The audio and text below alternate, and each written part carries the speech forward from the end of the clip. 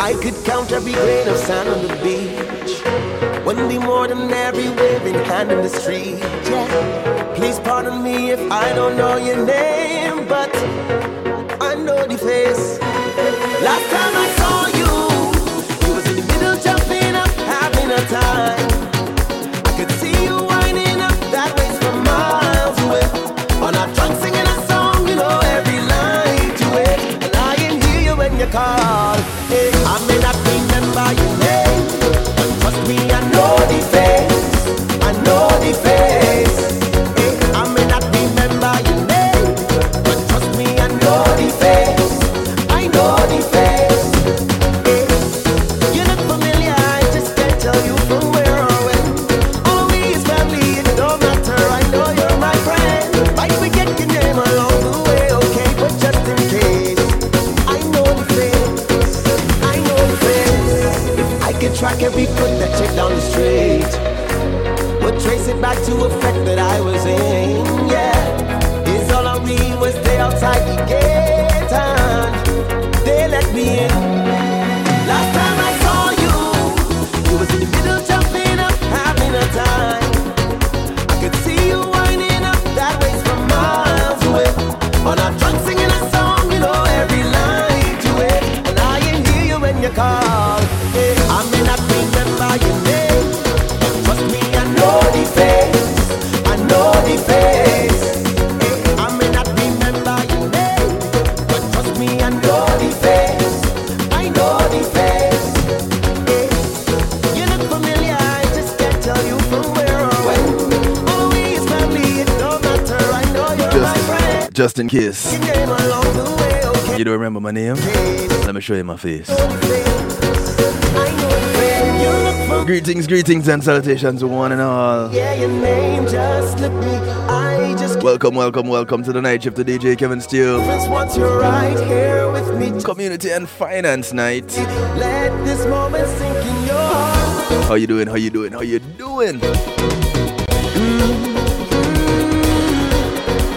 Last time I saw you, you was in the middle jumping up, having a time.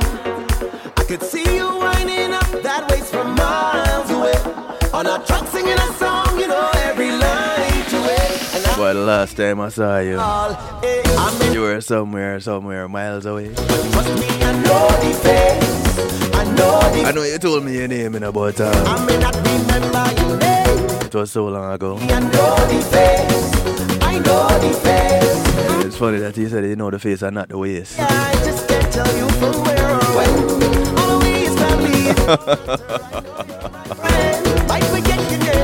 I want to say big ups to each and everyone locked in right now. I want to say big ups to the affiliates all over the globe. One Ham of the radio to the UK. Top of the morning to you guys over there. Big ups to those in New York. NIE radio out of New Jersey. Island Worldwide out of New York. Displaying the power of music. Hey China Nicole, how you doing? Just slip me, I just can't remember at all. Don't make no difference. I want to say big ups to my friends over there in Texas. WGLRO, Hollywood Radio, Dusic Media Group. Big ups to you guys.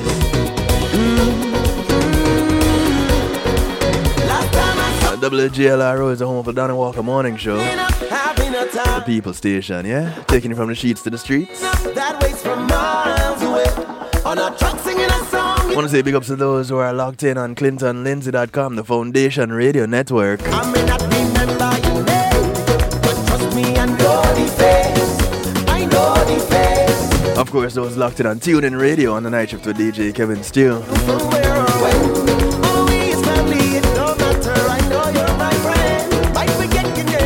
So glad to have each and every one of you. Big up to those on Facebook Live. Yeah, I don't think I forgot you. Remember though, it's only temporary. It's only a segment simulcast. So don't get too comfortable over there on Facebook Live, yeah? Use the link in the description. And I'm going to pin it.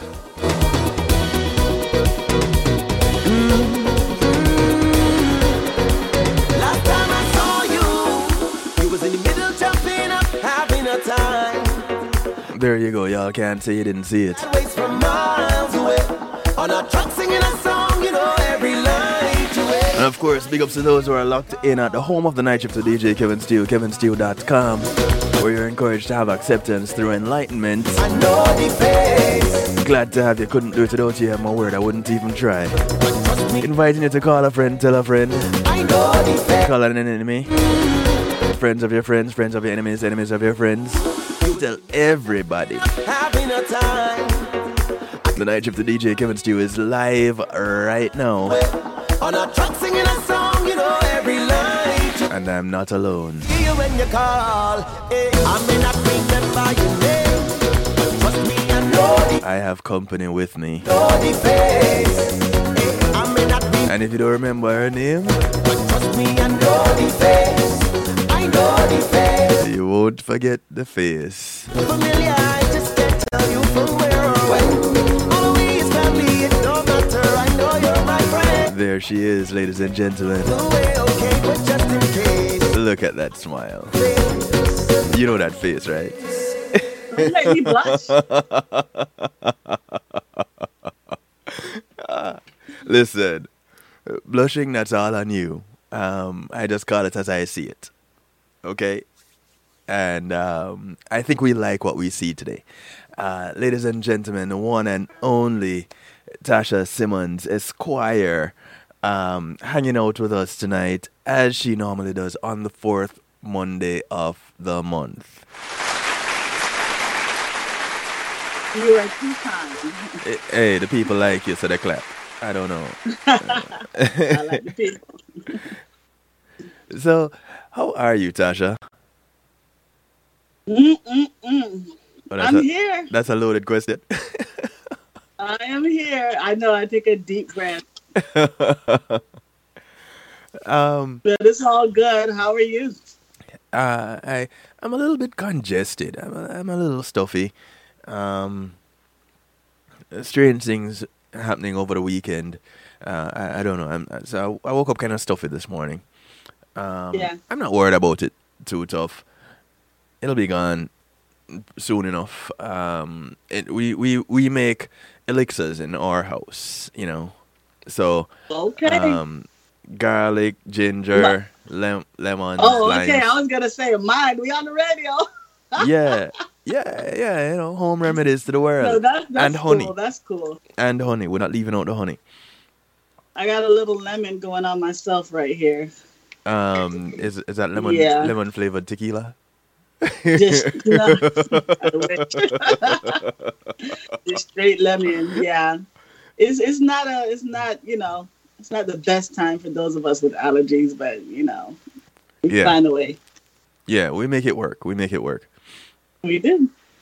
So, I invite everybody to jump into the stew pot first of all, just to let you know. The stew pot, where you find it, kevinsteele.com. Others call it a chat room, but because we're fancy over here on kevinsteele.com, we call it the stew pot. It's where we keep things interactive and bubbling. So jump on in. You don't have to give your name. You can remain anonymous if you choose. But come on in and be interactive. Those of you who would like to, you can call, you can text, you can WhatsApp, you can Telegram to 773-789-STEW. That's 773-789-7839. Call, text, WhatsApp, Telegram. You can participate with us. All right? There's a number for those of you who are watching on kevinsteele.com and live on Facebook Live. There's a number scrolling at the bottom of the screen right down there. 773-789-STEW. 773-789-7839. Now, Tasha. Yes, sir. Tonight, we're going to be talking a little bit about filing domestic violence and child emergency cases. And yes, that sounds like a lot.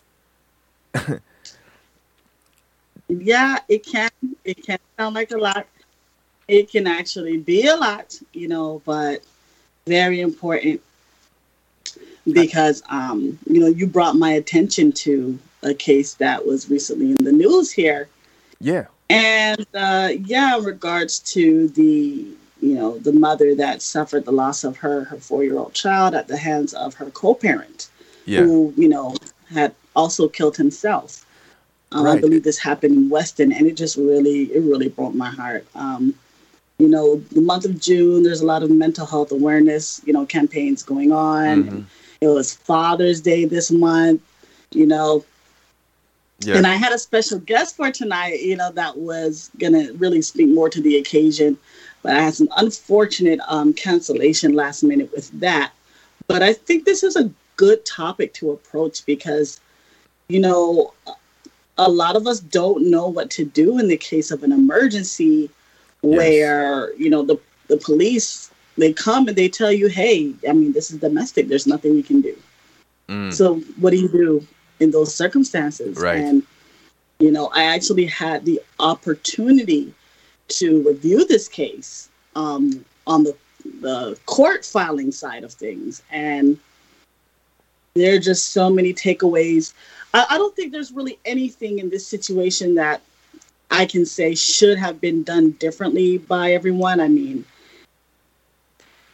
It just so happens sometimes the arms of the court are just not long enough, to intervene properly.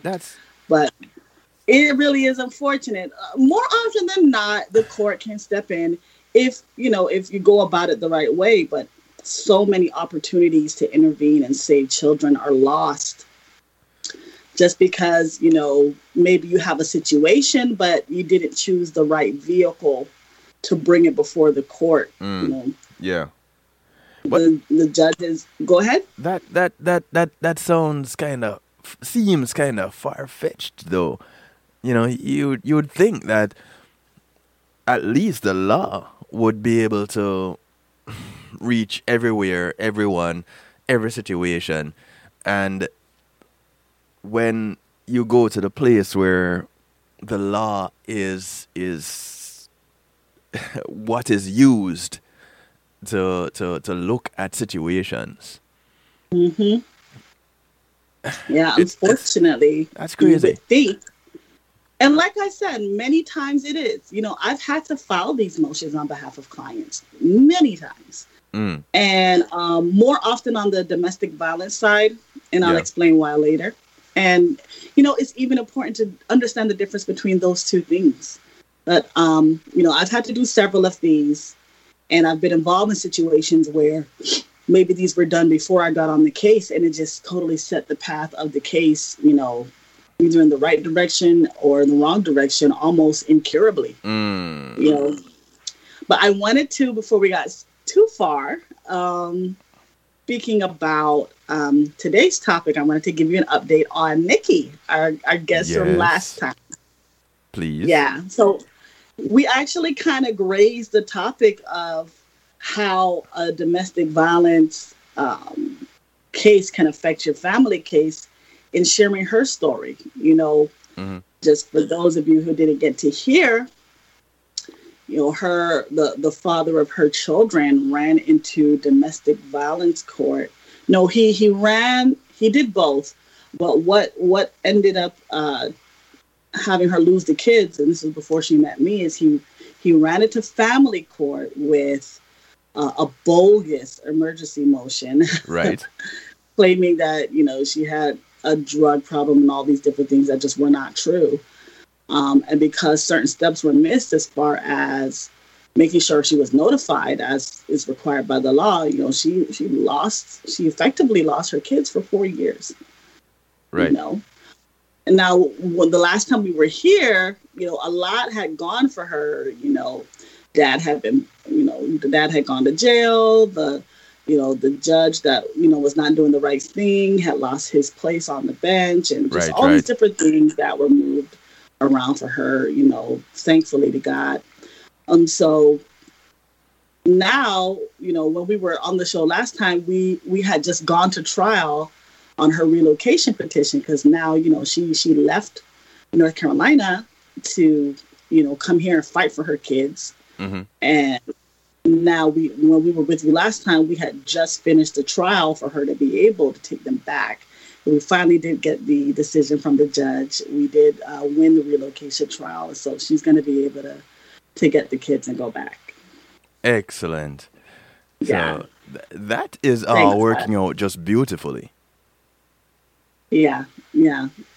All thanks to God for that. I mean, again, the circumstances were bleak for her, and what turned it around is things that, really no person can take credit for. But, that trial was really like a dream come true. So I'm really glad for her. And, I think it's all the more appropriate that we discuss this, because this was the apparatus. It wasn't the reason. Dad had his own reasons for, wanted to do what he did. But this was the tool he used to effectively take the kids for 4 years. And it was 2 years after he took them that she could even see them legally. Right. So we really have to talk about these domestic violence petitions that parents sometimes file on behalf of children. Mm-hmm. And we definitely have to talk about emergency motions that are used in family court. So I wanted to start by asking you, how did you stumble onto that story? How did it make you feel seeing that? Actually, as a father, I was speaking with one of my guests for this coming Wednesday. I'm going to be addressing gender-biased wage disparities this coming Wednesday. To put it all out there. And one of my guests is also an advocate for criminal justice. And she mentioned, when I told her about what I'm going to be doing tonight, she's like, "Did you hear about?" And I'm like, "No." So she sent that to me. That just happened yesterday. Today? Yesterday. It happened. So she sent that article to me, and I was like, wow, let me share this with Tasha real quick. I'm glad you did. Yeah. So it kind of set the tone for tonight with the cancellation. So it worked out beautifully. And for those that don't know what we're talking about, it is a case where... Ooh, that was loud. It's a case where a man had his child, and the mother had tried to file for a protective order, I guess. Hello, 230, welcome. And she was denied. She was denied.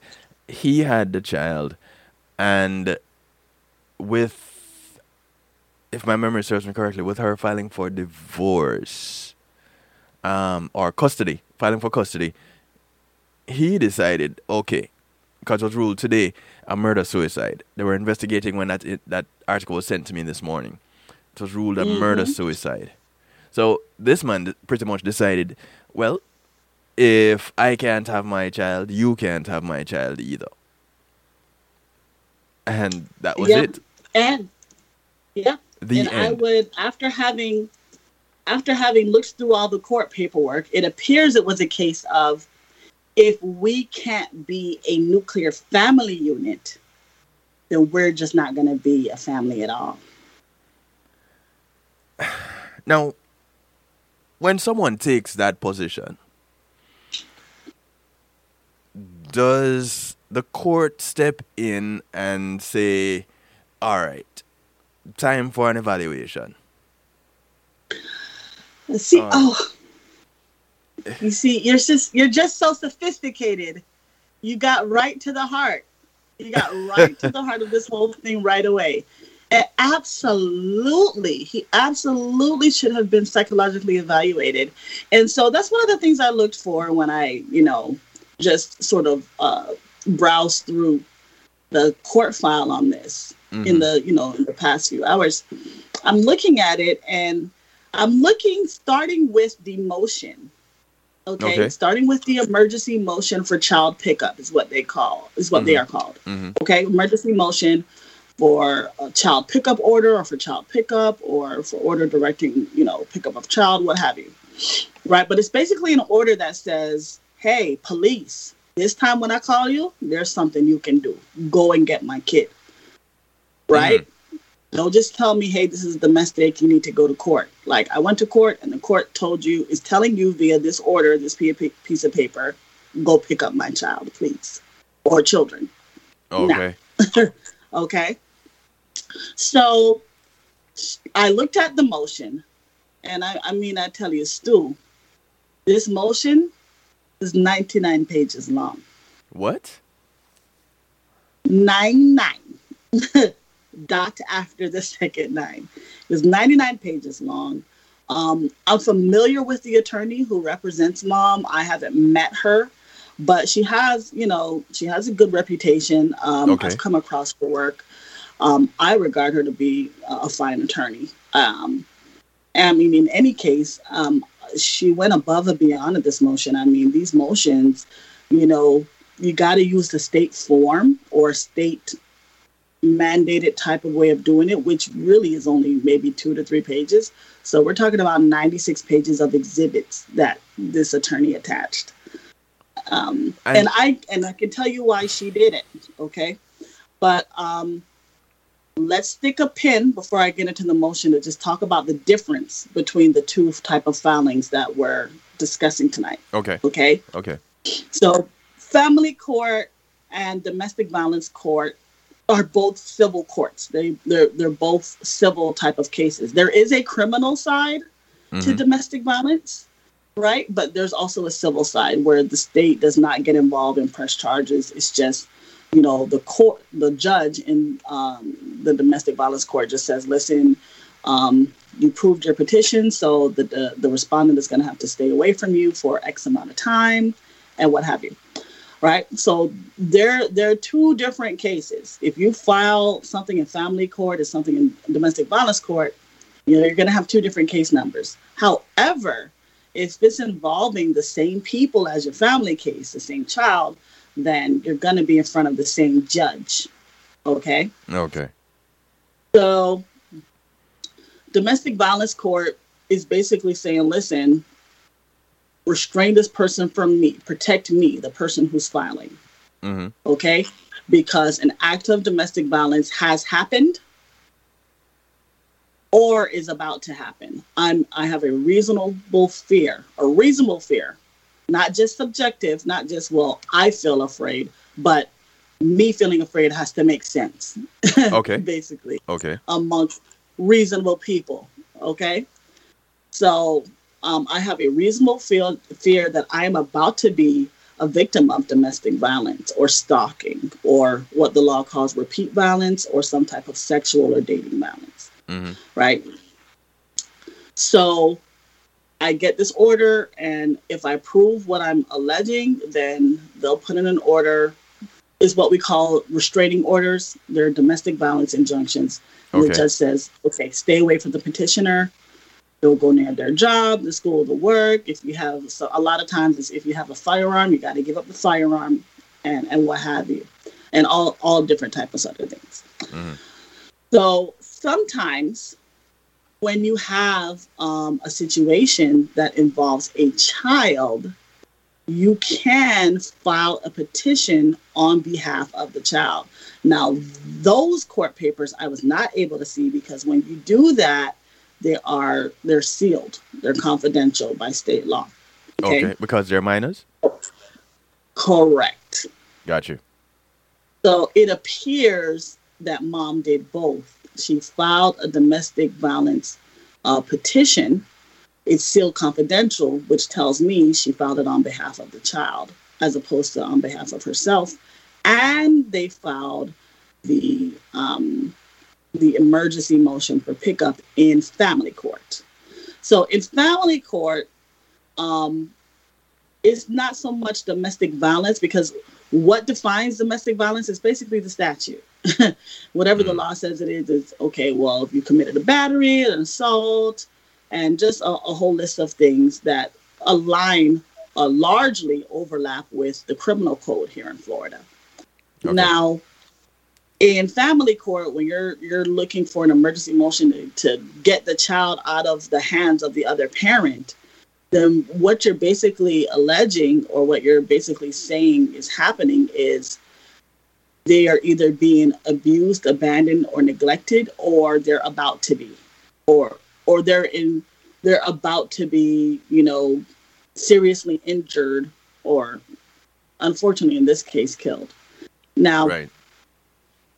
So that is basically the same circumstances under which you would open a third different kind of case, which is a dependency case. But dependency cases are for children whose parents and legal guardians are either not around or not able to take care of them. So we're in family court where, the parents are in play, right? But one parent is a threat of harm or abuse to the child. So, Your Honor, give me this order so I can go and pick up the child. So this isn't about telling someone to stay away from me. That's domestic violence court. This isn't about telling someone to stay away from my child. This is about, I need to go get my child. The other party has a constitutional right to privacy, and my Google Home is telling me to get ready for bed. And he just turned off my phone. This is how I maintain a work-life balance. Hey, listen, it works. If you need help to do it. He scared the crap out of me just now. Hey, Google, turn on my office. Oh, no, he's not paying attention to you? Now he's doing his own thing. Hey, Google, turn on my office. There we go. Okay. So, I love it. Okay. You're probably going to hear some sleep and nature sounds in the background. I'm trying to turn it down discreetly, okay. But this isn't about, tell someone to stay away from me. This is, I need to cut through all of the other parents' constitutional rights right now. Yeah. And send the police in there, to get my child. Okay. Right. Even though the other parent may have a right to them at the moment. So that's the difference between the two. So there are going to be situations where they're going to overlap. Mm-hmm. The need for them will overlap. And I say, hey, throw both against the wall to see what sticks. But what you want to do is make sure that you're filing in good faith, of course.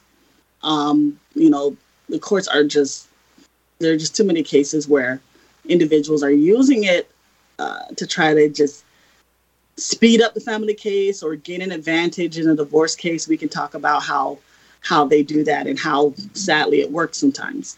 But I wanted us to establish a difference between the two. So let's get back to this case, what are we going to call it for short, DJ? What we call it? It's tough. Selfish father? Self-absorbed father? You know what? Let's call him, I like the track you're on. We're going to call him, what's that? Yeah, go. Yeah, we're going to call this the case of the ex-Mooney. The ex So I didn't know what a Mooney was until today. The ex-Mooney? What's a Mooney? The ex-Mooney. What's a Mooney? Yeah. And in honor of the moon, because the moon is beautiful and big and bright tonight. I haven't been outside tonight. Yeah, it's gorgeous. So I was going through the papers and I see where, in the emergency motion, mom just mentioned, like, listen, for 5 years, this guy, this dad was deep into a cult known as the Moonies. And I went and found the proper name. Yeah, not to get too deep into any of that. But basically, it's a religious cult, and he came out of it at some point. It wasn't really clear when this 5-year involvement happened or when it came to an end. It's called a Unification Movement International. But it's regarded as a cult, and many people have come out of it, and some are even working now with with families who have lost, family members to the QAnon group. And I'm never going to touch that. But anyway, so he was a part of this for 5 years and had severe anger issues. And I wondered, like you did, when, if ever, was he challenged to get help? Right. So I looked at the motion. I didn't see it there. So I went back and looked at the original order that gave him rights in the first place. Because if you've been in class with us here on Night Shift, you know that a judge is not going to, give you a schedule as a father. You're not going to have rights until you get a court order. Right. That, spell it all out. So I looked at that order, which was put in place not even 5 years ago. It's quite recent. Not even a whole 4 years ago. Mm-hmm. And so I think I found part of, I don't want to blame any one thing. There are a myriad of things, going on with this situation. But I did see that we have someone today that was known to have this shady past and have these horrible anger issues. I mean, the motion was so long because a lot of the attachments were text messages, and you should see them. Like, I wonder if I should read some because they are, my God. Yeah, let's have that, if you could, please. And so they're showing his mental instability. So, for example, and a piece of this was mentioned in the news article. Mm-hmm. So there's one message going.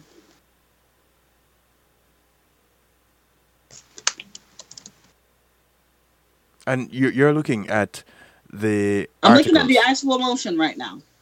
Got you. That was filed on the 21st. On the afternoon of the 21st. The 21st of May. 3 days ago. So 3 days. Okay, got you. So this is how it reads. Okay, you have your opening paragraphs, the legal mumbo jumbo you're supposed to put at the beginning of these things. Right. Right. It explains that there was a final judgment, right? Mm-hmm. That gave the father rights and what those rights are. Okay. So due to that order, or pursuant to that order, mom was supposed to have the kids today being the 21st, the day they filed this. Mom was supposed to have the kid, her son at 8 a.m. today. Right. So I'll pause here because we know now that the judge ultimately denied the motion because it just seemed to point to a time sharing issue. Oh, he's supposed to bring him back. He didn't. When you have a parent that's not obeying the time sharing order, that's not the basis for an emergency, unfortunately, right? You have to show the judge this child is being abused, abandoned, neglected, or harmed, or is about to be. Right. Okay. So I can see in this motion where they tried to do that, right? They attached all of these text messages. So not only did he not bring the child back to mom, but now this would have raised my flag a little more as a judge, but he didn't take the child to school either. Now I'm thinking this kid is 4. So, I mean, are we talking about school, or are we talking about daycare? Because when you cause a child to miss school, that raises a flag with a lot of judges. But if we're really talking about daycare here, you're within your right. You can just simply not take your child to daycare if you don't want to take them. Right. And if you just want to have your time sharing with them, there's nothing, you're not going to get in trouble for that. That's something a lot of people don't know, by the way. Right. But it's saying, just on the face of the motion, not only did he not bring him back, he didn't take him to school. And when mom reached out to them, she didn't get any response. So, days are going by. She doesn't even know where the kid is because dad's not responding to her. So obviously we can't do that, right? Okay. So this is where they try to invoke the emergency powers of the court to protect the child, right? Because so far, we're just talking about contemptuous behavior. We're just talking about not abiding by the time sharing. But this is now where they try to get into the harm. Mm-hmm. Okay. The father's actions and his disappearance with the party's child are very concerning, given what has occurred over the past few days as set forth herein. So they're like, now, so we're going to tell you why you should perk up and realize that this is not just a failure to honor time sharing type of thing. Right. This is why you need to understand something bad is happening. Okay. Father has consistently stalked and harassed the mother through text messages and voice messages. However, the frequency of the father's threats and inappropriate behaviors have substantially increased at an alarming rate once he believed the mother had a boyfriend. Okay, so she goes on to say on May 18th, the evening of May 18th, the father threatened the mother with bodily harm and sent the following text messages to her. Why is this guy so afraid of responding to my friend? We are not going to hurt his vagina. You can give him some paper towels for his tight little vulnerable P word. Is he like you, living off public aid, a grifter, the grandmothers of society? I mean, he's another pathetic, incompetent deadbeat. He's like basically texting her to death. What's really, so then he begins to berate her for having the baby. Yeah.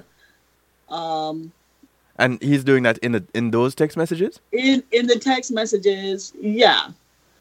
You are lucky I only sent text messages to remind you what you need to know. If it was your uncle or sister, it would have been the violence they've been arrested for, which they were rightly convicted of. You vile effing pig, you get what you deserve. You're not even human. You are ungrateful for how nice I am to you. You deserve to have your head separated from your body. Dragging my son into this horse-ish, dysfunctional, toxic situation via your fraud. So if you read all of his messages, the fraud he keeps talking about is the fact that after they met on Tinder and had sex, she intentionally got pregnant by laying there with her legs up instead of going to the bathroom to wash off. I don't think he knows how sperm works. I don't think he knows how sex works. Yeah. But he found some sex on Tinder, and now he's mad that the sex resulted in a baby. Who knew? So okay. Yeah, so he was. So there's a lot more to this than there's so much meets the eye on the surface. Health, you have, I mean, he's psychotic. So, scumbag this, F that. I mean, it just goes on for pages and pages. And so now, also, she says in this how she discovered about 4 or 5 days ago that he had a tracking device on her vehicle.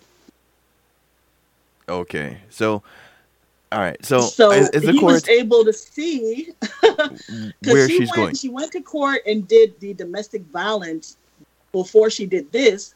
So he saw she was at the courthouse and was like, listen, what are you doing at the courthouse? And you better tell me. It'll be worse for you if I find out through the court. And just basically bullying, threatening her. She did go to the police. They were able, she got the device off of her car. But, he is, he is stalking and harassing her. So out of everything I read so far, what have we not heard? We haven't heard anything on her side. We haven't heard her rebutting him. We haven't heard her. There isn't an argument going back and forth between the two of them. Everything seems to be just coming from him. That's actually a good point. I skipped over even thinking about that totally. Now, so she's not provoking him. What you don't want is to be in the text messages warring with someone who's psychotic and then giving those text messages to the judge to read. So it's probably a good thing in this case that she didn't respond to these types of messages. Right. But what we're not seeing in the motion is this is what he did to the child. Right. Everything is directed at her.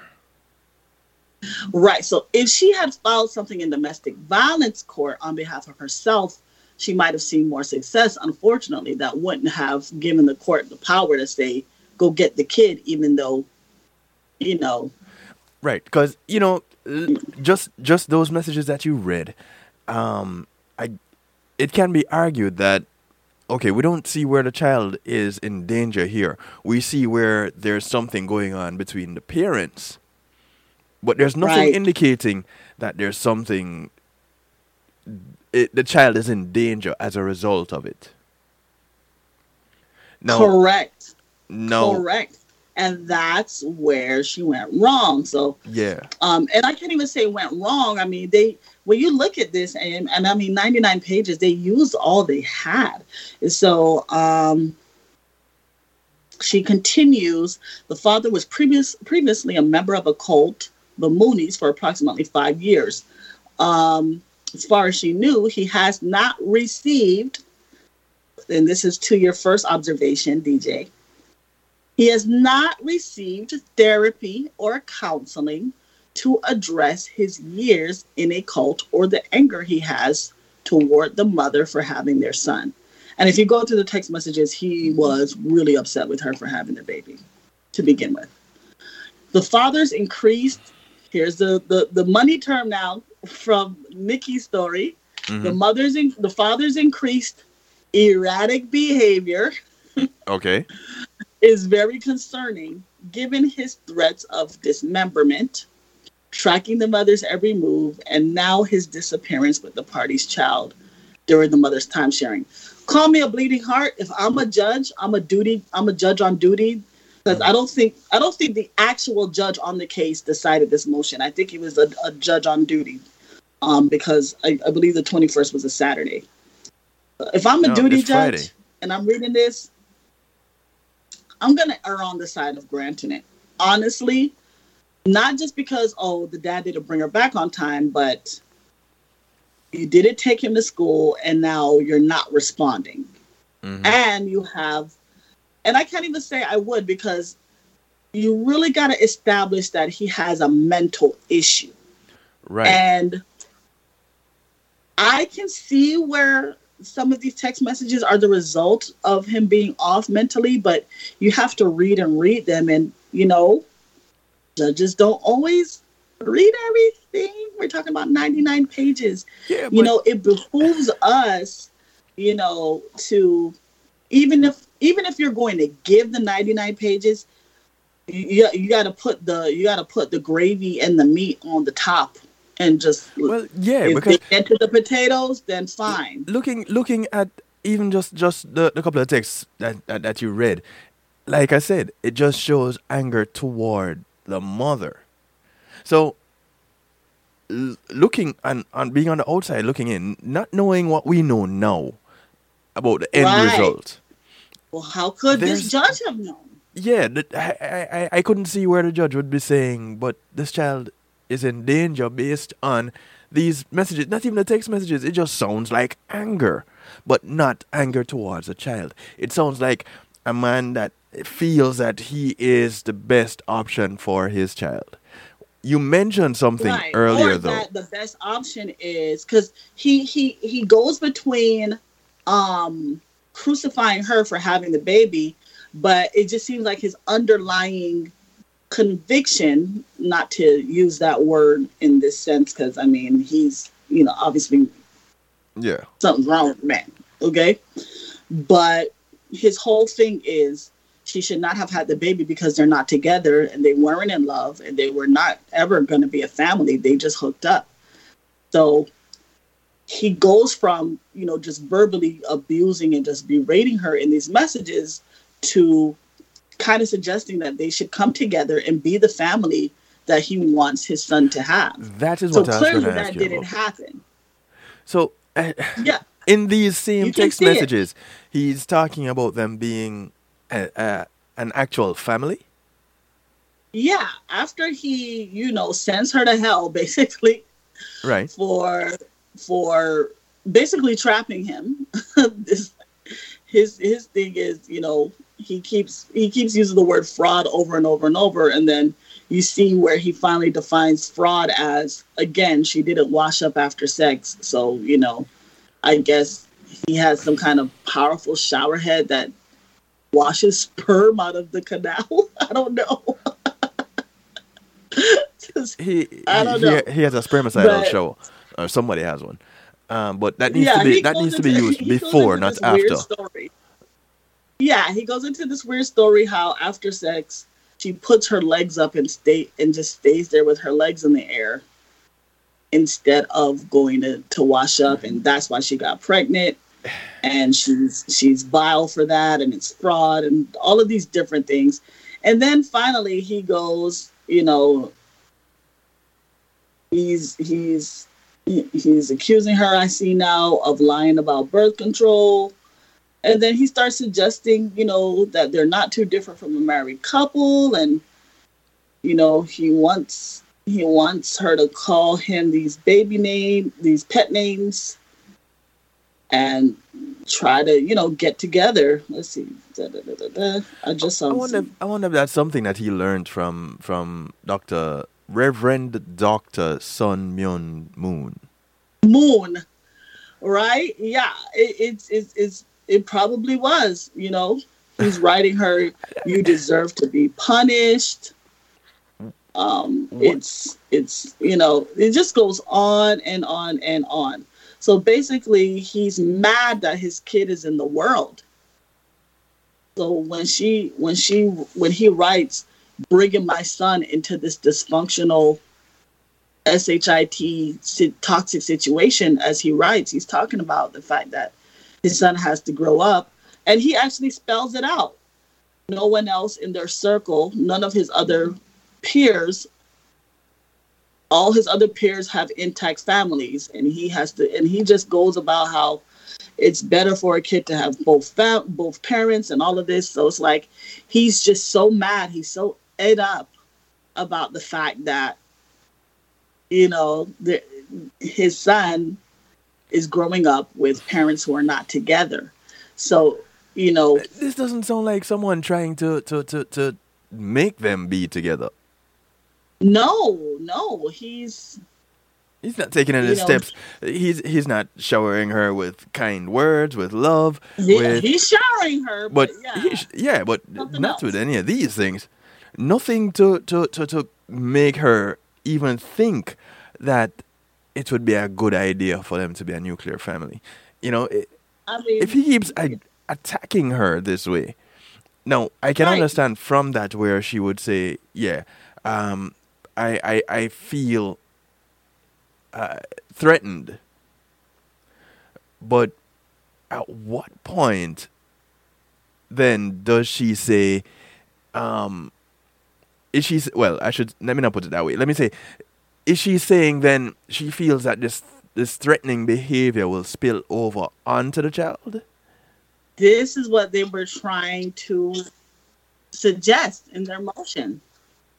And they packed so much in that hopefully they could see that they could show the judge this person is mentally unstable. I mean, he's writing her here, help me, I'm dying, I can't eat, I can't sleep. And then all of a sudden he's writing her, I can't take this anymore. And then the next second it's, you're so pretty.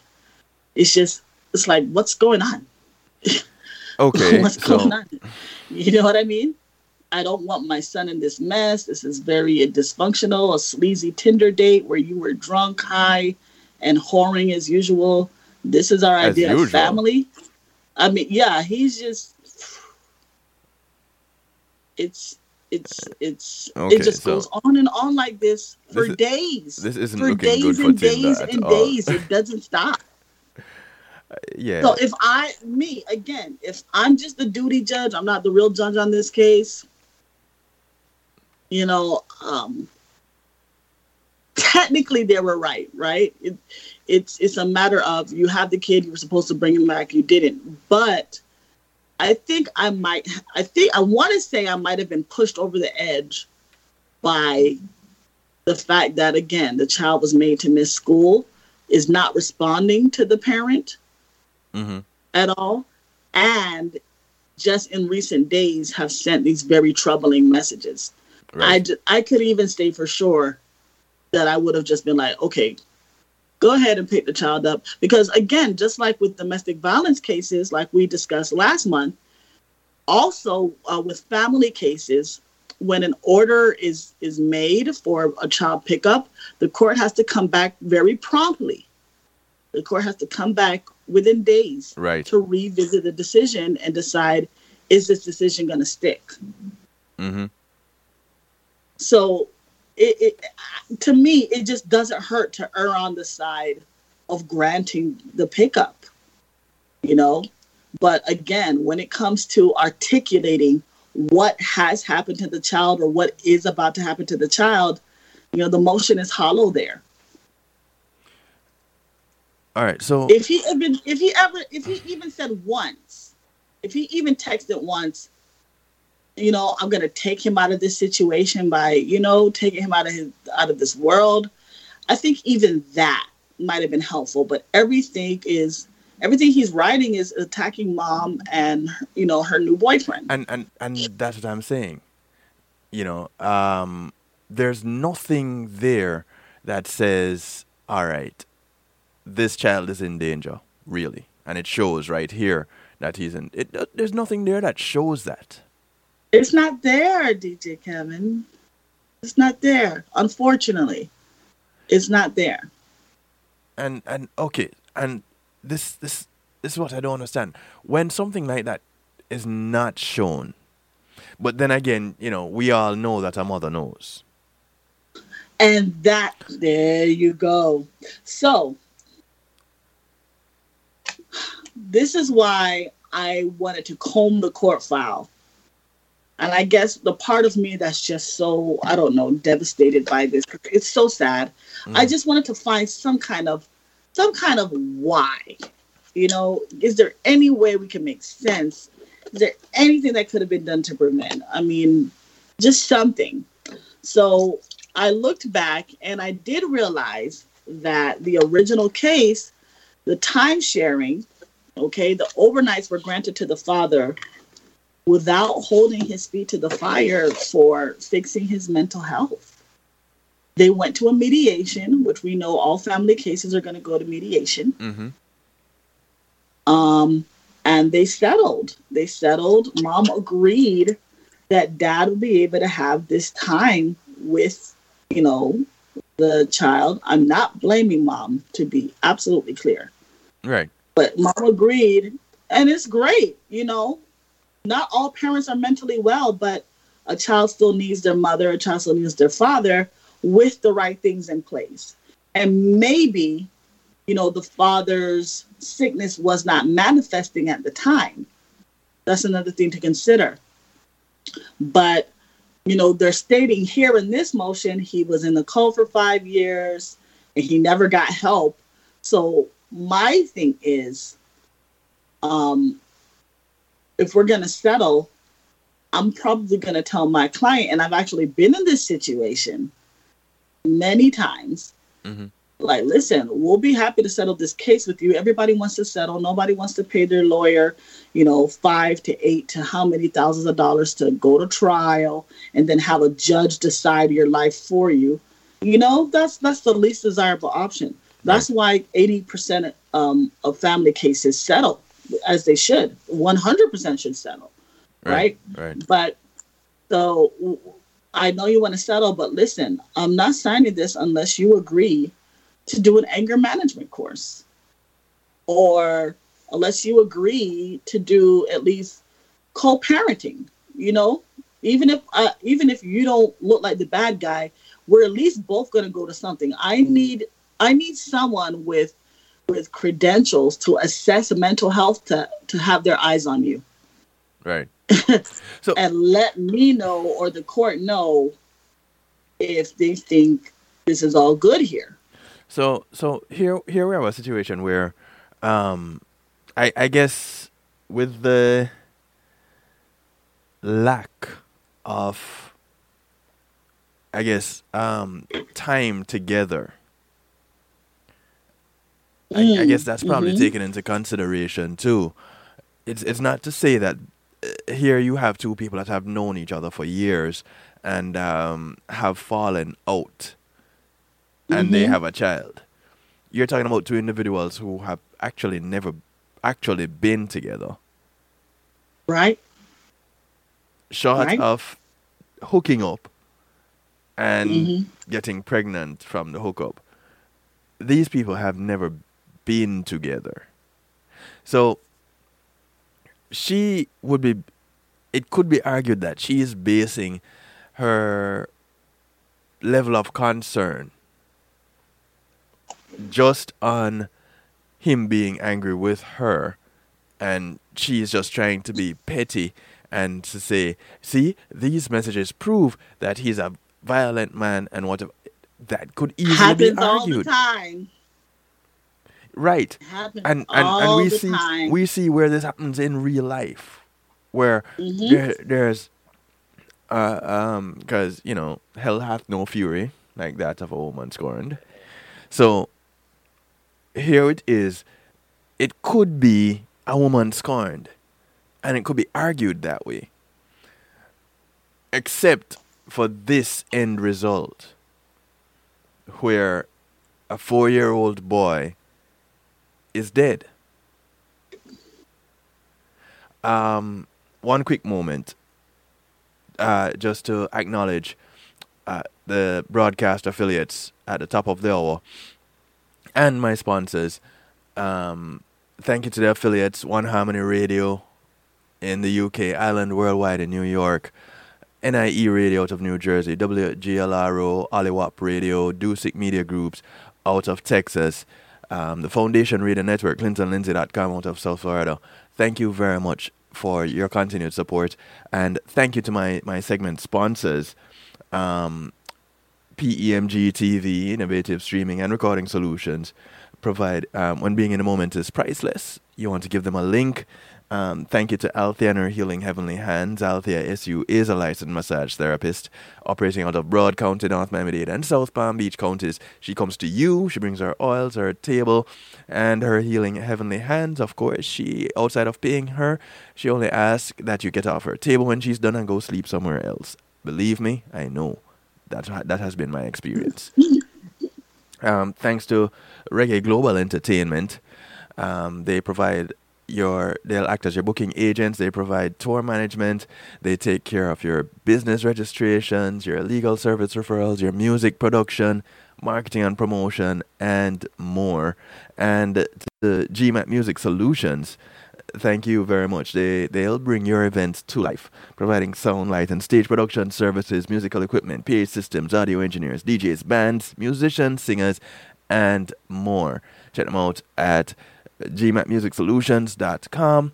You can check out Reggae Global at reggaeglobalentertainment.com.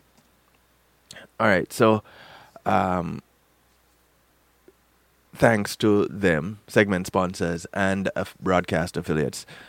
Truly appreciative of y'all. Now, so back to this situation here where we're looking at filing domestic violence and child emergency cases.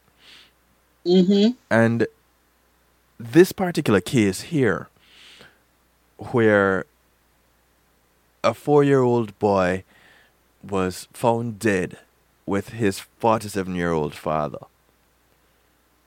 Now, at 47, you would think that you'd have some type of stability, and as we commonly say in Jamaica, have some sense. But there's this, to me, there seems to be a control issue where this man must always be in control of everything. That's how it seems to me. And I can say that just because of the end result. I don't know the man. I don't know the history of the man. I haven't dug into the story of this man. Mm-hmm. But given the end result, That's how it seems to me. Now, he's sending these messages to this woman about her being scum of the earth, pretty much. But right. she carried his child and brought this child into this world, which he seems to have some love for. Mm-hmm. One of the issues I have with the fact that he seems to have some love for this child is the concept of love. So I think that is worth staying on. I think we should park right there. What do you have to say about that? And then I'll tell you my thoughts as it pertains to, litigating child custody matters in family court. This idea of love. Talk about it, DJ. No, I'm just wondering, geez, what is he doing? What is he up to? For me, love is, and I just lost your image messing around with things here. I do apologize. I'll get you back. But love is not that thing that is controlling, which is what we see happening with this guy. He's being quite controlling. Mm-hmm. And so I'm really bothered by the court's decision to say, all right, we're not touching this. This is, well, the cops to say, we're not touching this. This is domestic. And the courts to say, hey, let it play out. Hey, the time-sharing dispute is not a child emergency. Yeah. It's not defined. Because, again, Broward County, and every county has their own rules for this. Broward County has rules. A rule specifically that defines what is a child emergency. Right. So, and again, a time-sharing dispute is not a child emergency. And yeah, they did. I think they even succeeded maybe in showing that something's off with dad. But again, excuse me. But again, it's all directed toward mom. I went back while you were speaking because I definitely want to speak back to this whole idea of love. Mm-hmm. But I went back while I was listening to you to the very first documents that started their whole case, the case that gave him rights initially. Yeah. And even then, in her initial petition, she's complaining about the harassment and the messages that have been coming to her nonstop ever since she found out she was pregnant. And so, hence the 99 exhibits. Well, the 96 pages. The 96 pages of exhibits. Recent text. No. Those 99 pages of exhibits are all recent messages. Oh. And so my thing is, once, it is so tempting to just want a case to be over. Yeah. You know what I mean? But, especially as it appears, because, the financials are also here in the court record. So he was the more financially able, he was better able to afford a lawyer than she was. Mm-hmm. So it's just like, you know what? I'm tired. This guy's harassing me. He's annoying. He's going to keep at it. He can afford a lawyer. We want the case to be done. And she was doing her best. She was allowing him to see the kid. It's not like she was playing keep away. Right. It's just that she would always be there. And so, but that's not such a bad thing. She felt, what's that? That's not such a bad thing that she'd be there. No, listen, if you sleep with someone and you don't know him and you have a child and then you realize this man is mad, well, that's a little bit different. Until the court says something, do what you feel you need to do to keep the child safe. Yeah. So she walked that fine line of saying, listen, for better or worse, this is his father, so I'm going to allow him to be in his life, but I'm still going to protect him. So the thing is, and I'm not saying this is the reason why, again, this is not about blame, but it does speak to me, it does strike me that she let that go without having the court put something else in place, whether it be a psychological evaluation to determine if he needs treatment or if he has a problem, or to say, listen, we can mediate and we can agree that this is how we'll do from now on, but I need you to take a class as a part of the agreement. I need just something, you know. So when you have an order that looks like this looks like a normal paternity order with a normal time sharing. You can't come back later and say, hey, this parent always had this problem. It's like, well, the original case is where you really wanted to bring that up. It's not an unanticipated change in circumstance. It's not nothing new. I mean, you're saying he's crazy, but you said he was crazy in the beginning, and you agreed to leave your son with him. And again, it's not that it's her fault, because even though he's crazy, she probably never imagined that he would go to this length. Who would? Yeah. If he's never taken a life before, if he's never put, I don't see where she's ever alleging that he ever put his hands on her. Or the child. Or the child. So if she has no reason to believe that he would get physical, you know, it's just that you can see with the flurry of court filings where mother's intuition was, you know, just wrangling her. You know what I mean? Like it just wouldn't stop, and she did what she could, short of just running over there and just getting the child away from him at the risk of being arrested herself. You know? And I'm sure her attorney was counseling her not to do that, which would have been the right thing for her attorney to do. Right. So, it just plays sobers out. Me. Yeah. Yeah. No more dating on Tinder?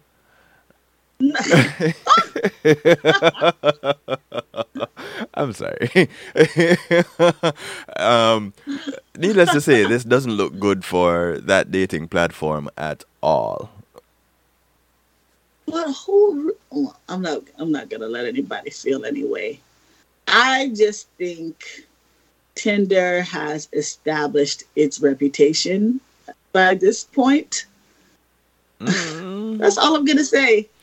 No, because listen, when Tinder first came out, it was more wholesome than it is now. I actually, when I was working for a firm, I did an adoption hearing, a step-parent adoption hearing for a couple that met on Tinder. They met on Tinder, they got married, and, you know, the mom decided that, you know, both of them, they both wanted her daughter to be their daughter, so they did the step-parent adoption. Okay. Well, and it was a lovely, you know. Things have changed apparently. So, yeah, that was years ago. Yeah, no. Watch the sun set and riding off into the sunset as a family love story happening here. This is just gloom and doom. And I'm you know, it's not to say that it's a dating platform's fault. Correct. And I can't even say there's any finger to be pointed to say fault other than a series of unfortunate events. Yeah, that's really what it is. That's really what it is. Anyone who would, I mean, of course, in her, you know, just utter despair. I don't even think I could find the words, but of course, mom right now blames, you know, the system, the police, the criminal, the system. Yeah, the police and the court. She's right, because it's a human system. There's only so much it can do. Right. But the duty judge made the decision within the law. You know, me personally, I think with all the proof of his craziness, I might have erred on the side of just pick the kid up and in 2 weeks we'll decide if that was the right thing to do. But his craziness was at the length of rants. That's the extent of his craziness, just rants. Yeah. Right. So that doesn't prove crazy at all. Short of getting someone that studies behaviors and can make an assessment based on text, which is really very hard to do because and expensive. These things cost money. Yes. And we see it all the time on social media. Someone will put up a few words on a post in social media and you immediately think, oh no, what happened? I have done it. I posted one text and I followed it up with another text. And the third day I did a broadcast on perception. I have done it. I've set it up that way. So,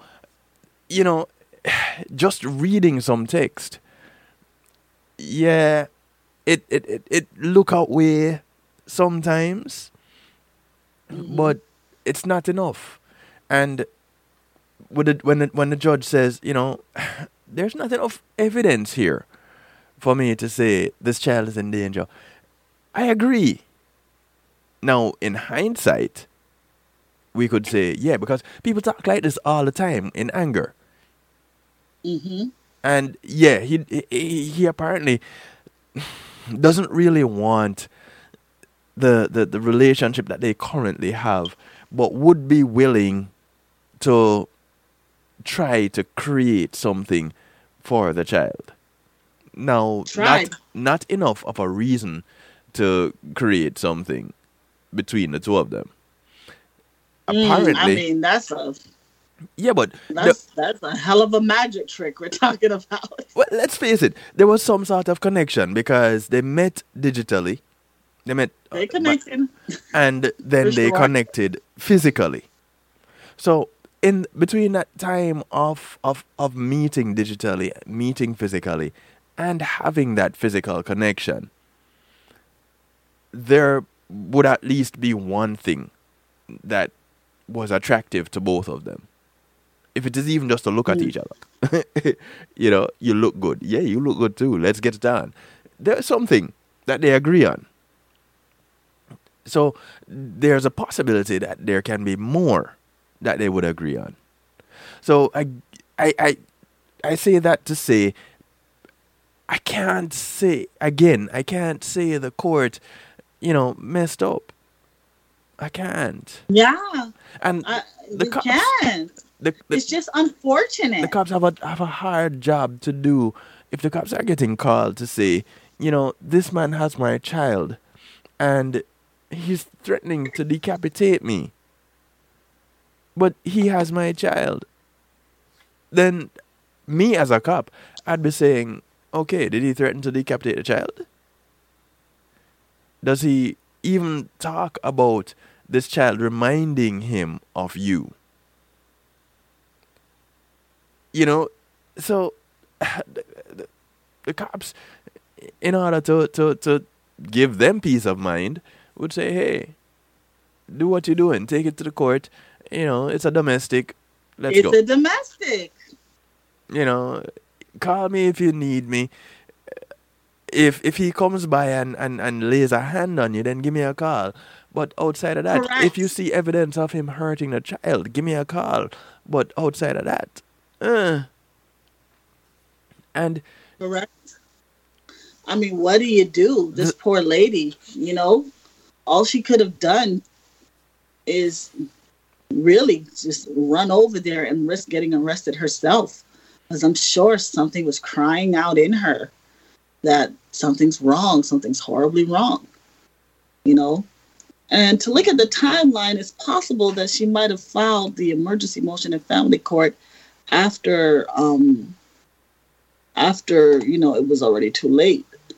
So, but, I mean, okay, it's possible it happened that way. It's possible it happened that way. The 21st. But again, what did she file on the 21st?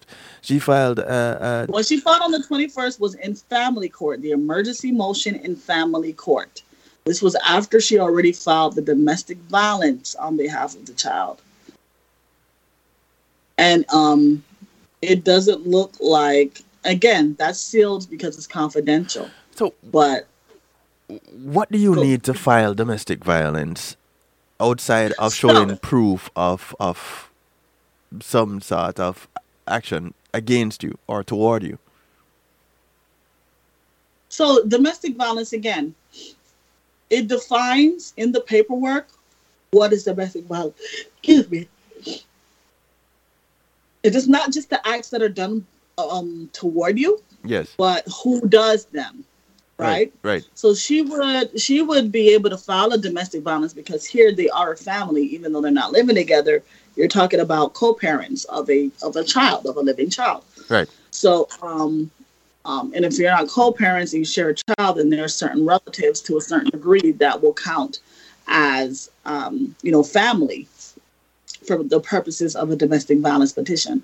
Right. So again, it will define, hey, if the person, the respondent, committed battery on you, assault, stalking, it goes down the list and it defines how each one might be committed. If these have happened to you, or you have a reasonable fear that they're about to happen to you, then we will tell them to stay away from you. Right? So, okay. I'm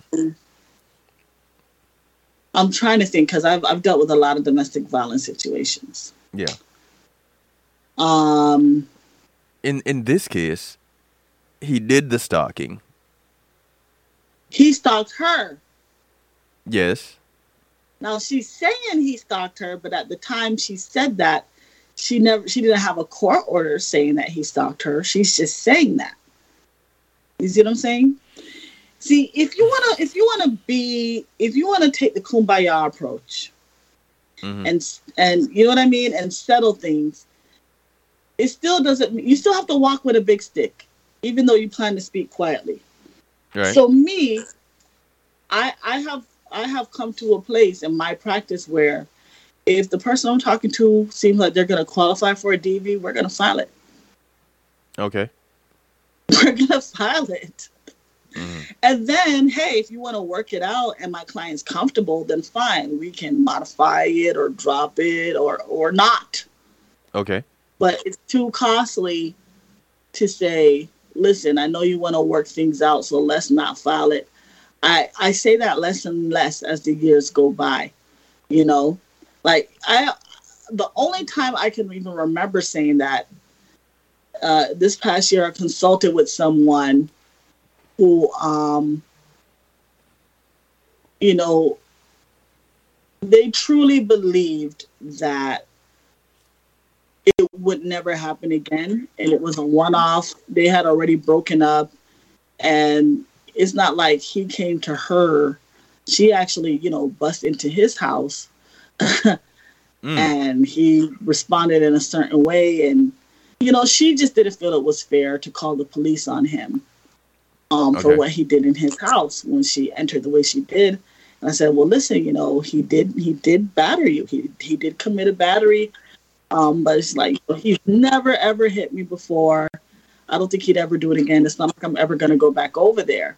I'm just like, well, I mean, hey, it sounds like you're not in fear that it's going to happen again. So in that case, restraining order or a domestic violence injunction would not be appropriate for you anyway. I mean, she would have gotten it on the technicality that he hit her before. It happened. Right. Right. But I don't believe in that kind of thing, DJ Kevin. I don't. But a lot of times I have people come to me and say, listen, I don't think this would happen again, or I don't think this is a possibility. And I'm just like, I think you're wrong. I think you're in denial. This absolutely can happen again. And I've even had one while we were talking, the respondent showed up. And it's just like, see, this is what I'm talking about. This person has no impulse control. They're not able to resist the urge to be around you. Or to try to hurt you. You need to. I understand you want to see the best in them, but you need to protect yourself. Right. But right. Every now and again, you get that one case where it's like, okay, I get it. You guys, you catch up a little bit, but you don't want to ruin their job or ruin their life when this is not who they are. But again, I err on the side of, if you qualify for it, we're going to file it. And hopefully we can drop it. But no, we're going to file it. And this moves me to my next point. Because it is a powerful tool, DJ Kevin. You know, it's a powerful tool that should only be used when it actually applies to you. But it is a powerful tool. You know, if you're going to ask the court to decide custody, and as we discussed before, one of the main issues is keeping the kids stable and not moving them about unnecessarily. And then you have this domestic violence case that gave you the kids long before the judge has to decide custody on a final basis. Then it's like, oh, see, they've been with me the longest. They're stable with me now. Right. This is what they're used to. That's a big advantage. A lot of people take advantage of the domestic violence, courts for, even on the property side. But I'm not going to go there. Just focusing on children. A lot of times people don't know if something goes down at your house, a fight, a domestic situation, and children are there to see it.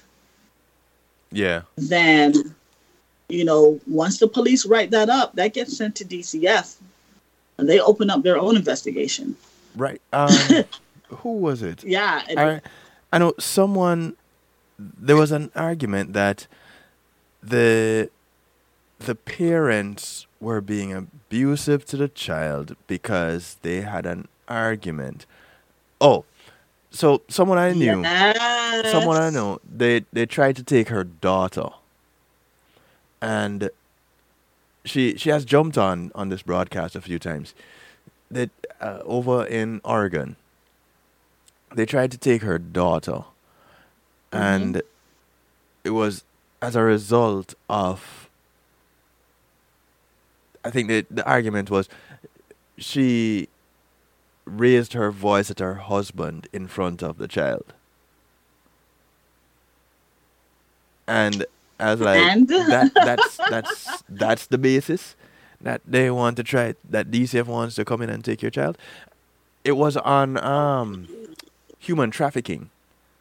It was addressing human trafficking, and she raised a big stink about it.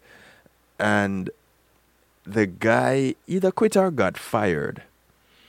And in checking his records later on, saw an unusual thing that there was a dollar figure on that file, on her docket, on her child's docket.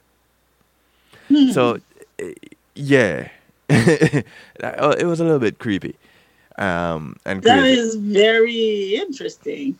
But yeah, so even adults, we sometimes get into these heated discussions. To have such a heated discussion in front of a child, it can be considered child abuse. Child abuse. Yeah, absolutely. That is the case here in the state of Florida. And then when it's more severe, even if the child does not see it with his or her eyes, if the children are aware of the domestic violence between the parents, if they're around it, even if they don't witness it visually, it's still emotionally and psychologically detrimental to them. Yes. And they can be removed from your care if it get to a level. So, it's always best to be too careful. I love the tradition of, like, we're not even going to disagree in front of the children, let alone fight, let alone argue, let alone get loud. We're just not going to do it in front of the kids. You remember those days? I know of those days because my father dipped when I was about 4. So I see. I know of those days. In my own experience, I can say that my boy's mother and I, we've gotten into some heated arguments, and they were around. heated argument. That's somewhere on, that's one point on a spectrum. But when you get to the point of fighting, arguing, we're not doing that. Is it better to not argue around them? Fine, but it happens. But you're talking about fighting or hitting each other and things like that, Yeah, and I understand that, and that's where the state can come in. Yeah, even if you don't hit them. Right. Well, and this is where it comes back to, if you hit the parent, then you could potentially hit the child. And it's really because, again, the court is going to look at what are you doing to the child. But again, if you're doing it to the other parent and the child is right there, right, either seeing it or around it and aware of it, now you have a nexus between the parental conflict and harm to the child. And this motion was missing the nexus to empower the judge to act on her behalf. Right. That was the missing component. They built up the crazy. He was crazy. Right. And I hate to use that word because I don't like to be dismissive of mental health issues, but he's unwell. He's obviously unwell. At minimum, emotionally unstable. At minimum, disturbed, emotionally disturbed.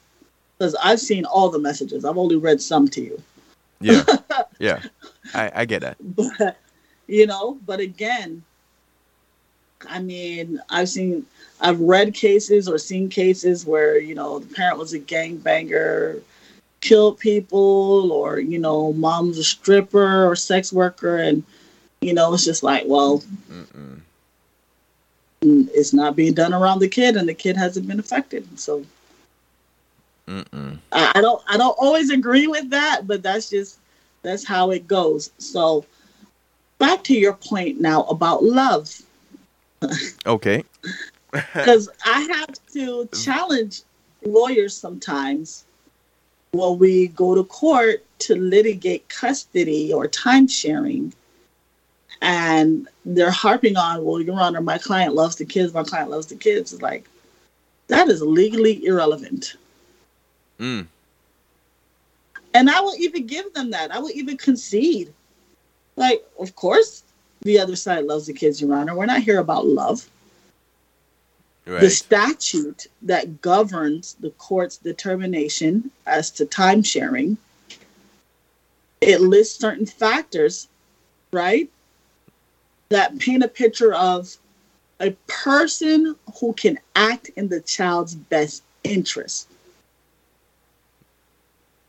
And that is different many times from someone that says, I love this child. Yeah. That's why we have dependency court. I think I've told you I was a dependency lawyer before I became a family lawyer, years ago. Right. And I mean, our dependency system, our foster care system is full of children who have been abused by their parents in every way imaginable, some ways just unspeakable, abandoned by their parents like they're just nothing, neglected by their parents like, they're a complete inconvenience or just a non-factor. Right. And guess what? Parents love them. They love them. They love them. But for some reason, usually mental health, usually, substance abuse related, they are unable to act in the child's best interest. Right. The statute speaks nothing of love. Mm-hmm. And that right there makes, I guess, the difference.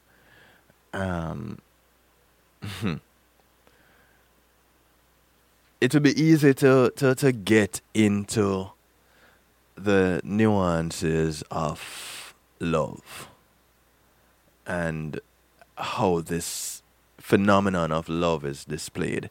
I talk about it fairly often in my Wednesday broadcasts. So it comes from different angles, takes on different forms, and I guess in his mind, the man in this case, where he took his life and the life of his son, his 4-year-old son, he could easily argue, I did this out of love. Because here is... Oh, absolutely. Here is my child coming into this world that is just horrible. It is riddled with pandemics, with wars based on religion. It is stricken with strife and poverty. So I loved my child so much that I'm going to prevent him from going through this pain. Yeah. But yeah. I love him so much too that I can't live without him. So maybe because I think the suicide part was cowardice. I think the suicide part was just me. I tend to look at these things as hybrids or mixtures of psychological, physical, social, and spiritual causes. When you see a murder-suicide, a lot of times you have the psychological element, but also, you're talking about harming yourself and a young child. I just think there's something inherently demonic about that. He's obviously troubled, and troubled can come in many forms. But I digress. It's Community of Finance night. You already have somebody for your spiritual nights. But there's, you talk about the mind. The mind is the gateway. It's the field for demonic oppression. So there's no coincidence that the two overlap or at least reverberate against each other. Right. So, but so you have this. He would probably argue that he loved him, and so that's why the statute, is written the way it is, because there's so many different. There are as many definitions of love as there are people, subjectively speaking. Right. On the objective side, you may have one or maybe 5, types of love, but really on the experience side, or just the everyday human side, there are about 7 billion definitions of love. Yeah. And so the state has to balance your freedom, your freedom to determine what love is for you against its duty to protect children, to protect minor children. And so the chapter 61, particularly subsection 13, says, look, this is what we're looking for, okay? So even though it doesn't use the word love, in my opinion, it's spelling out what love does in terms of a healthy parent. This is someone that can act and is able and has the propensity and the demonstrated capacity. This is all language from the statute I'm using. Yeah. The capacity to act in the child's best interest, as it comes in the form of, and then you have these 26 or so factors. Discipline, feeding, involvement in activity, education, and all of these things. Ability to keep them keep them in a drug-free environment, and all of these. It lists it specifically, so it's basically the state is saying, listen, I get how you feel. You say you love the kid, but this is what we're looking for. Love the child this way.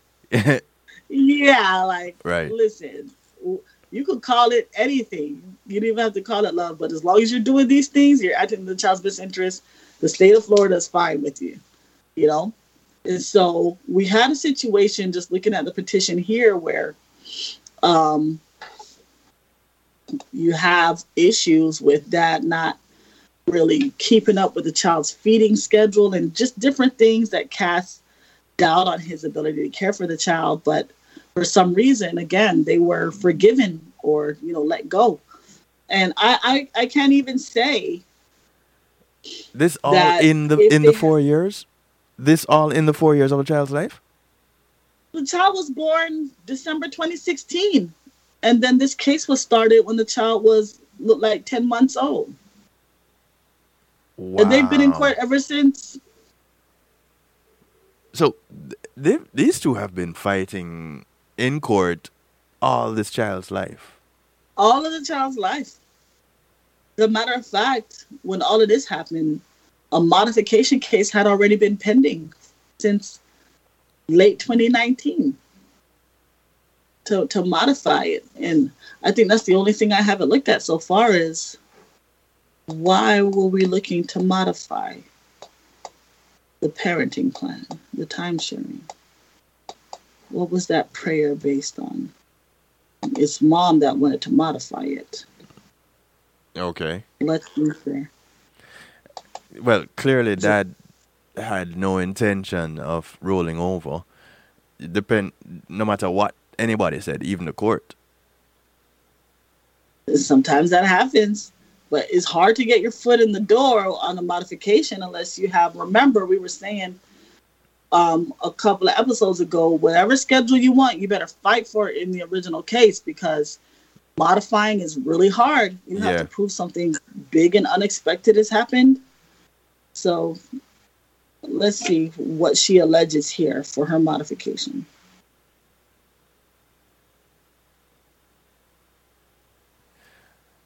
This should be really interesting. It better be. After the parties entered into their agreement, the father took a job in Massachusetts. He does work remotely in Florida, however. He has to work in Boston twice a month. Further, he regularly returns the child to the mother during his time sharing when the child is sick or if the child is having a hard time adjusting to spending extended time with him. He's unable to timely return the child to the mother as agreed, causing the child to miss scheduled appointments or attend appointments in his pajamas. The child has not adjusted to time sharing with his father ever since the parties entered into their agreement and becomes more and more upset when he has to go to his father's residence for time sharing. The child's behavior toward the father has become very concerning. Father sleeps in the same bed as the child. The child does not have his own space at the father's residence. Father yells at the mother, throws the child's belongings at or around the mother, calls the mother names, engages in other inappropriate behavior at nearly every pickup and drop off of the child. Yeah. All right. So now a better picture is being painted. And even more grounds to say, all right, whereas Dad hasn't actually harmed the child, this kind of behavior is not what you want. So, yeah, he has not been a threat to the child physically, but his behavior is abusive as per Florida standards. Mm-hmm. So it's just so unfortunate. Based on that modification, and that was a 2019 modification. So our request for modification. Now the question would be, what would make that take so long? It's 2021. This was 2019. Well, she did the petition, right? For the modification, December of 2019. Okay, 3 months later, the world shut down. So it's COVID's fault. Yeah, a lot of these cases where you're looking and there's very little activity over the past 12 months, a lot of it is due to COVID. Right.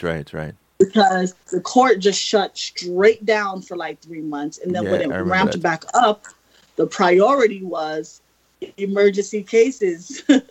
Right, And right. once they got through all of those emergencies, which COVID started a whole heap of emergency litigation all on its own, because you had parents fighting about, oh my gosh, she's not social distancing with the kids, or oh, she works at a hospital, she's more likely to catch it. Just all these things from when we were Right. still feeling our way around with COVID.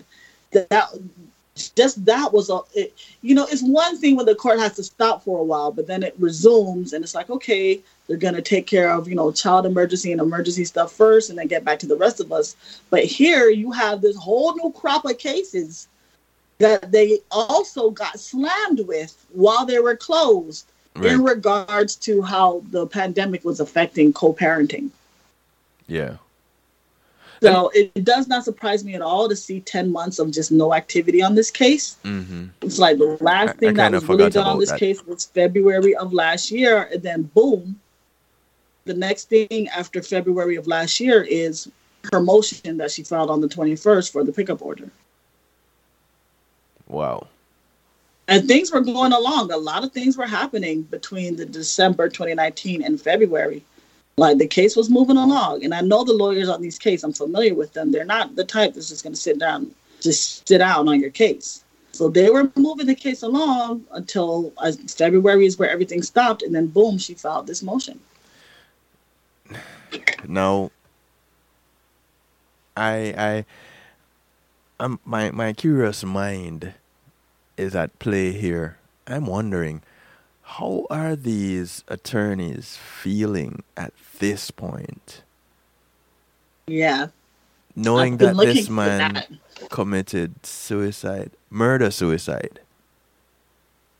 4-year-old. Life just gone. It's gone. It's horrible. If I'm mom's attorney, I think at this time I'm just feeling it for my client.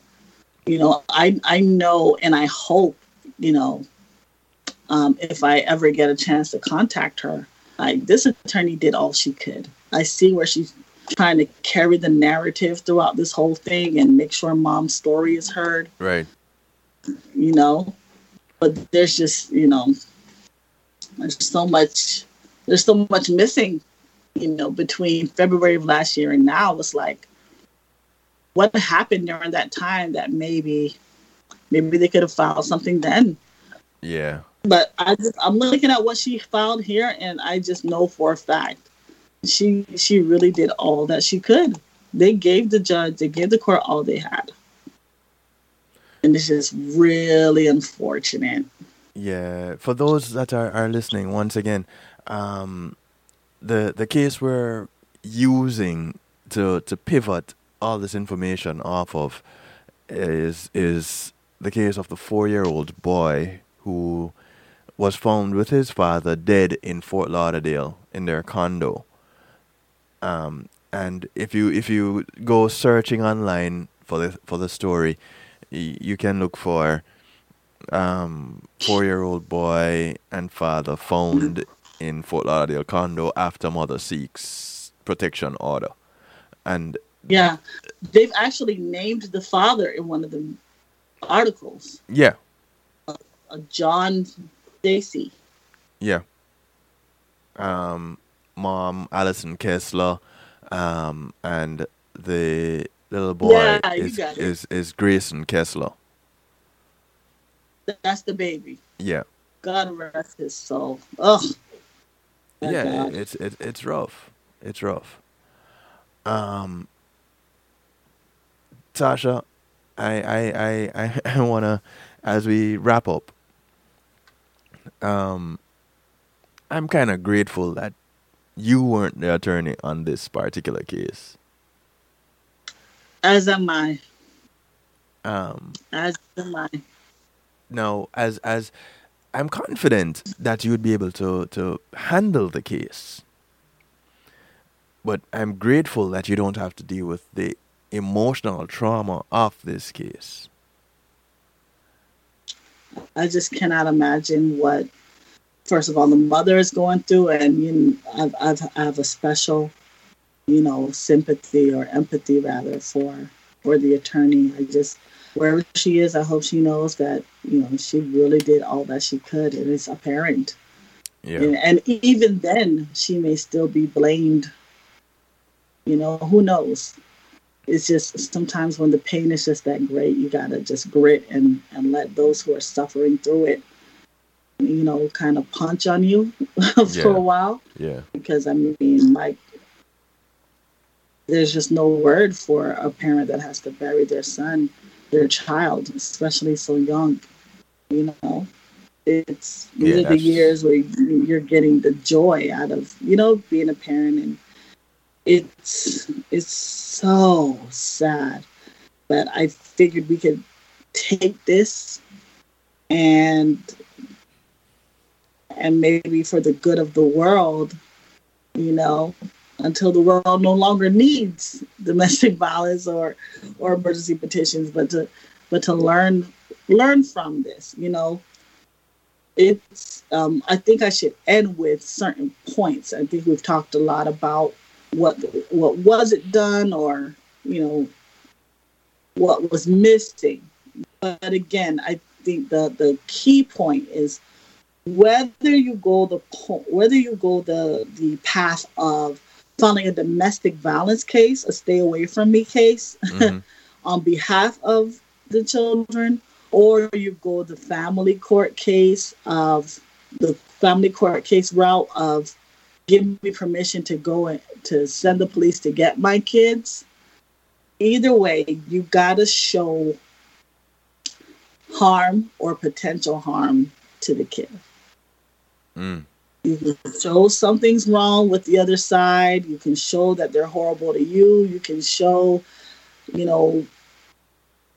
just anything about them. But you got to complete the trip. You got to establish the nexus.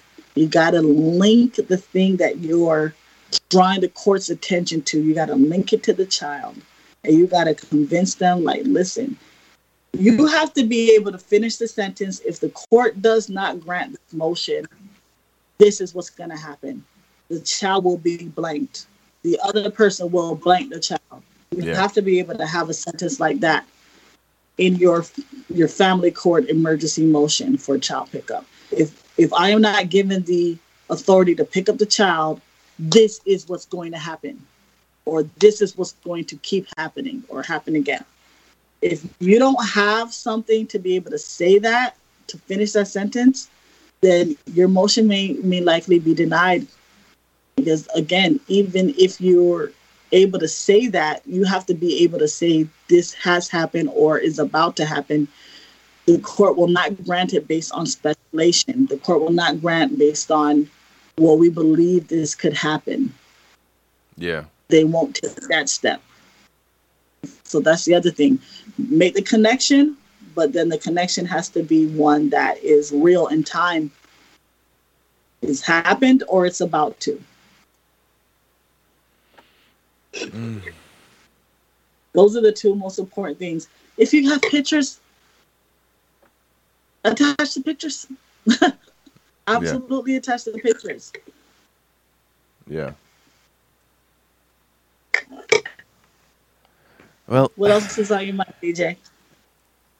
Listen, it'll take us into other directions. I'll just leave it right here for now. I'll just leave it right here. We leave it here for now. Yeah. This has been one of the I'd say this has been our toughest discussion to date. True. Even the parental alienation that we started with 3 years ago, it wasn't as tough as this. This one hits hard, tough. and so prayers and condolences go out to the mother and the family of absolutely not just little Grayson, but his father also. So I, True. yeah, prayers up, Yeah. prayers up. Tasha, please remind the listening audience how they can get in touch with you, your business, and such. Well, you can call local 954-271-1411. That is the office number. Again, 954-271-1411. If you need to dial toll free, it's 888-311-8511. Again, 888-311-8511. If you would like to chat with me, you can go to the website, which is Simmonds Legal. Simmonds, as you see my last name spelled there, SIMMONDSLEGAL.com. You can chat there from the website to get in our system. We can set up a consult for you if you need. And if you just want to email directly to get contact with our office started that way, then you can email info, or Tasha, TASHA, at simmonslegal.com. Thank you very much, Tasha. I again truly appreciate love that you could have taken the time out to hang out with us, to talk, to discuss this case even. And thank you for pulling up the information on it. Very enlightening, very informative. You have Thank you yourself. as always for having me. I have a treat for you next month. You know I like treats, right? We're gonna have a party next month. Are we now? Let's see. What's next month? June. Okay. End of June. I won't even question it. I won't question it. No, just wait and see. All right. Let me leave it alone. I'll talk to you off the air about it and try to let me see what I can weasel out of you. Please, see if you can join us on Wednesday as we talk about wage disparities, gender biased wage disparities, and I should have 3 guests on. 2 have confirmed. One out of South Florida, Ryan Greensburg. She's an advocate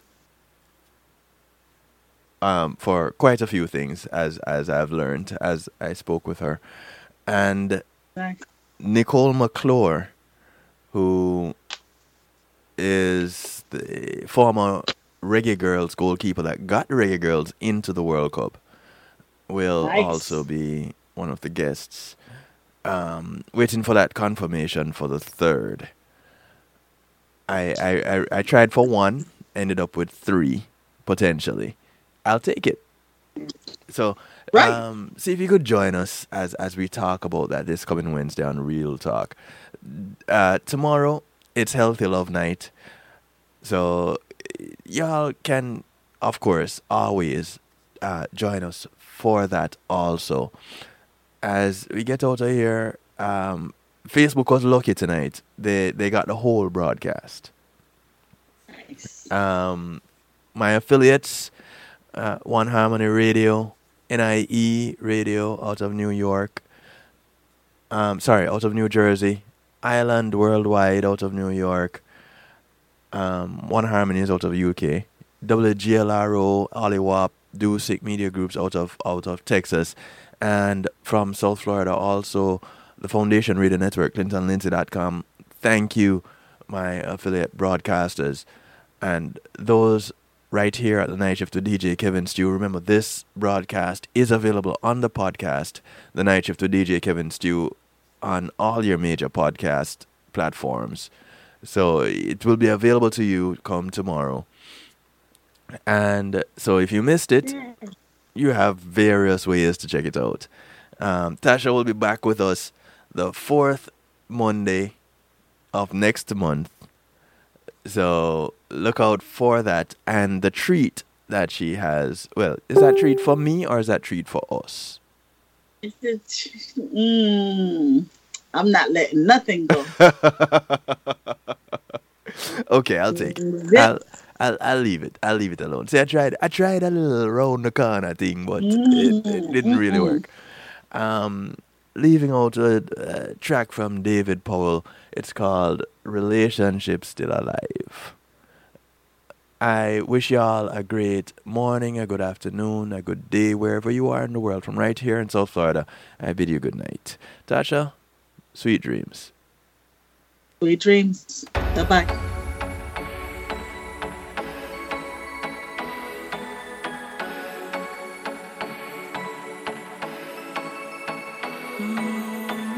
I was looking for the sun when I looked up to the sky, but the rain came down on you and but I kept you warm and you kept me calm, and that's how we survived. I was looking for a sign when I looked into your eyes, then I realized I really should be looking for your smile. You're so amazing, you're breathtaking. The relationship's still alive. The relationship's still alive, girl.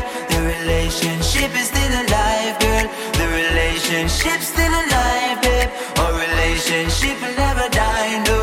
Our relationship will never die, oh. Ship is still alive, babe. Yeah, the relationship didn't sink. I remember all the days that I took you on the beach and wrapped you in my arms. Girl, I looked into your eyes, I got too hypnotized, told you you're my only one.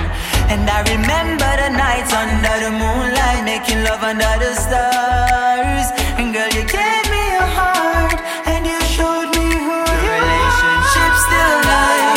The relationship's still alive, yeah. The relationship is still alive, babe. The relationship's still alive, babe. Catch y'all tomorrow. Never die, no. Healthy Love Tuesday, 10 p.m. KevinStew.com. Y'all take care now.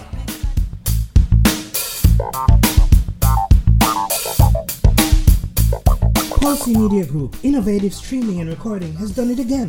A new way to get your business in full view of your neighborhood consumer through AdShare TV. It's available in your neighborhood today. It's easy. Just call us 754-999-6020. Become a host today and place a TV monitor in a strategic location so it's easy to see. Get a 1-minute video ad or longer that plays anywhere in our network. Can't be a host? No problem. For a few dollars, we'll run your 30-second video ad. A host can run announcement specials like buy one get one free or discount ads. Let's turn your flyers into a 30-second video with music or a voiceover, or let us create and run your video ad with a spokesperson. Take advantage of our early enrollment discount. Join us today. Your ad will be seen at least 30 times per day in your AdShare TV neighborhood. It's easy. Just call us 754-999-6020. AdShare TV, part of Pulsey Media Group.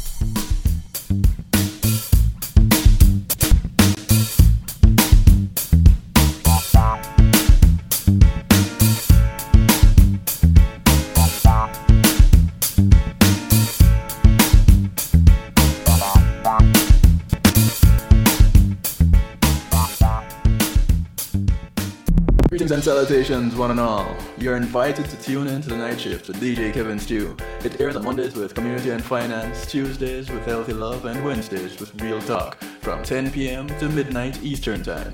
Come spend some time interacting in the Stew Pot, where we keep things bubbling and wind down in musical therapy. The Night Shift with DJ Kevin Stew is on KevinStew.com, where you're encouraged to have acceptance through enlightenment.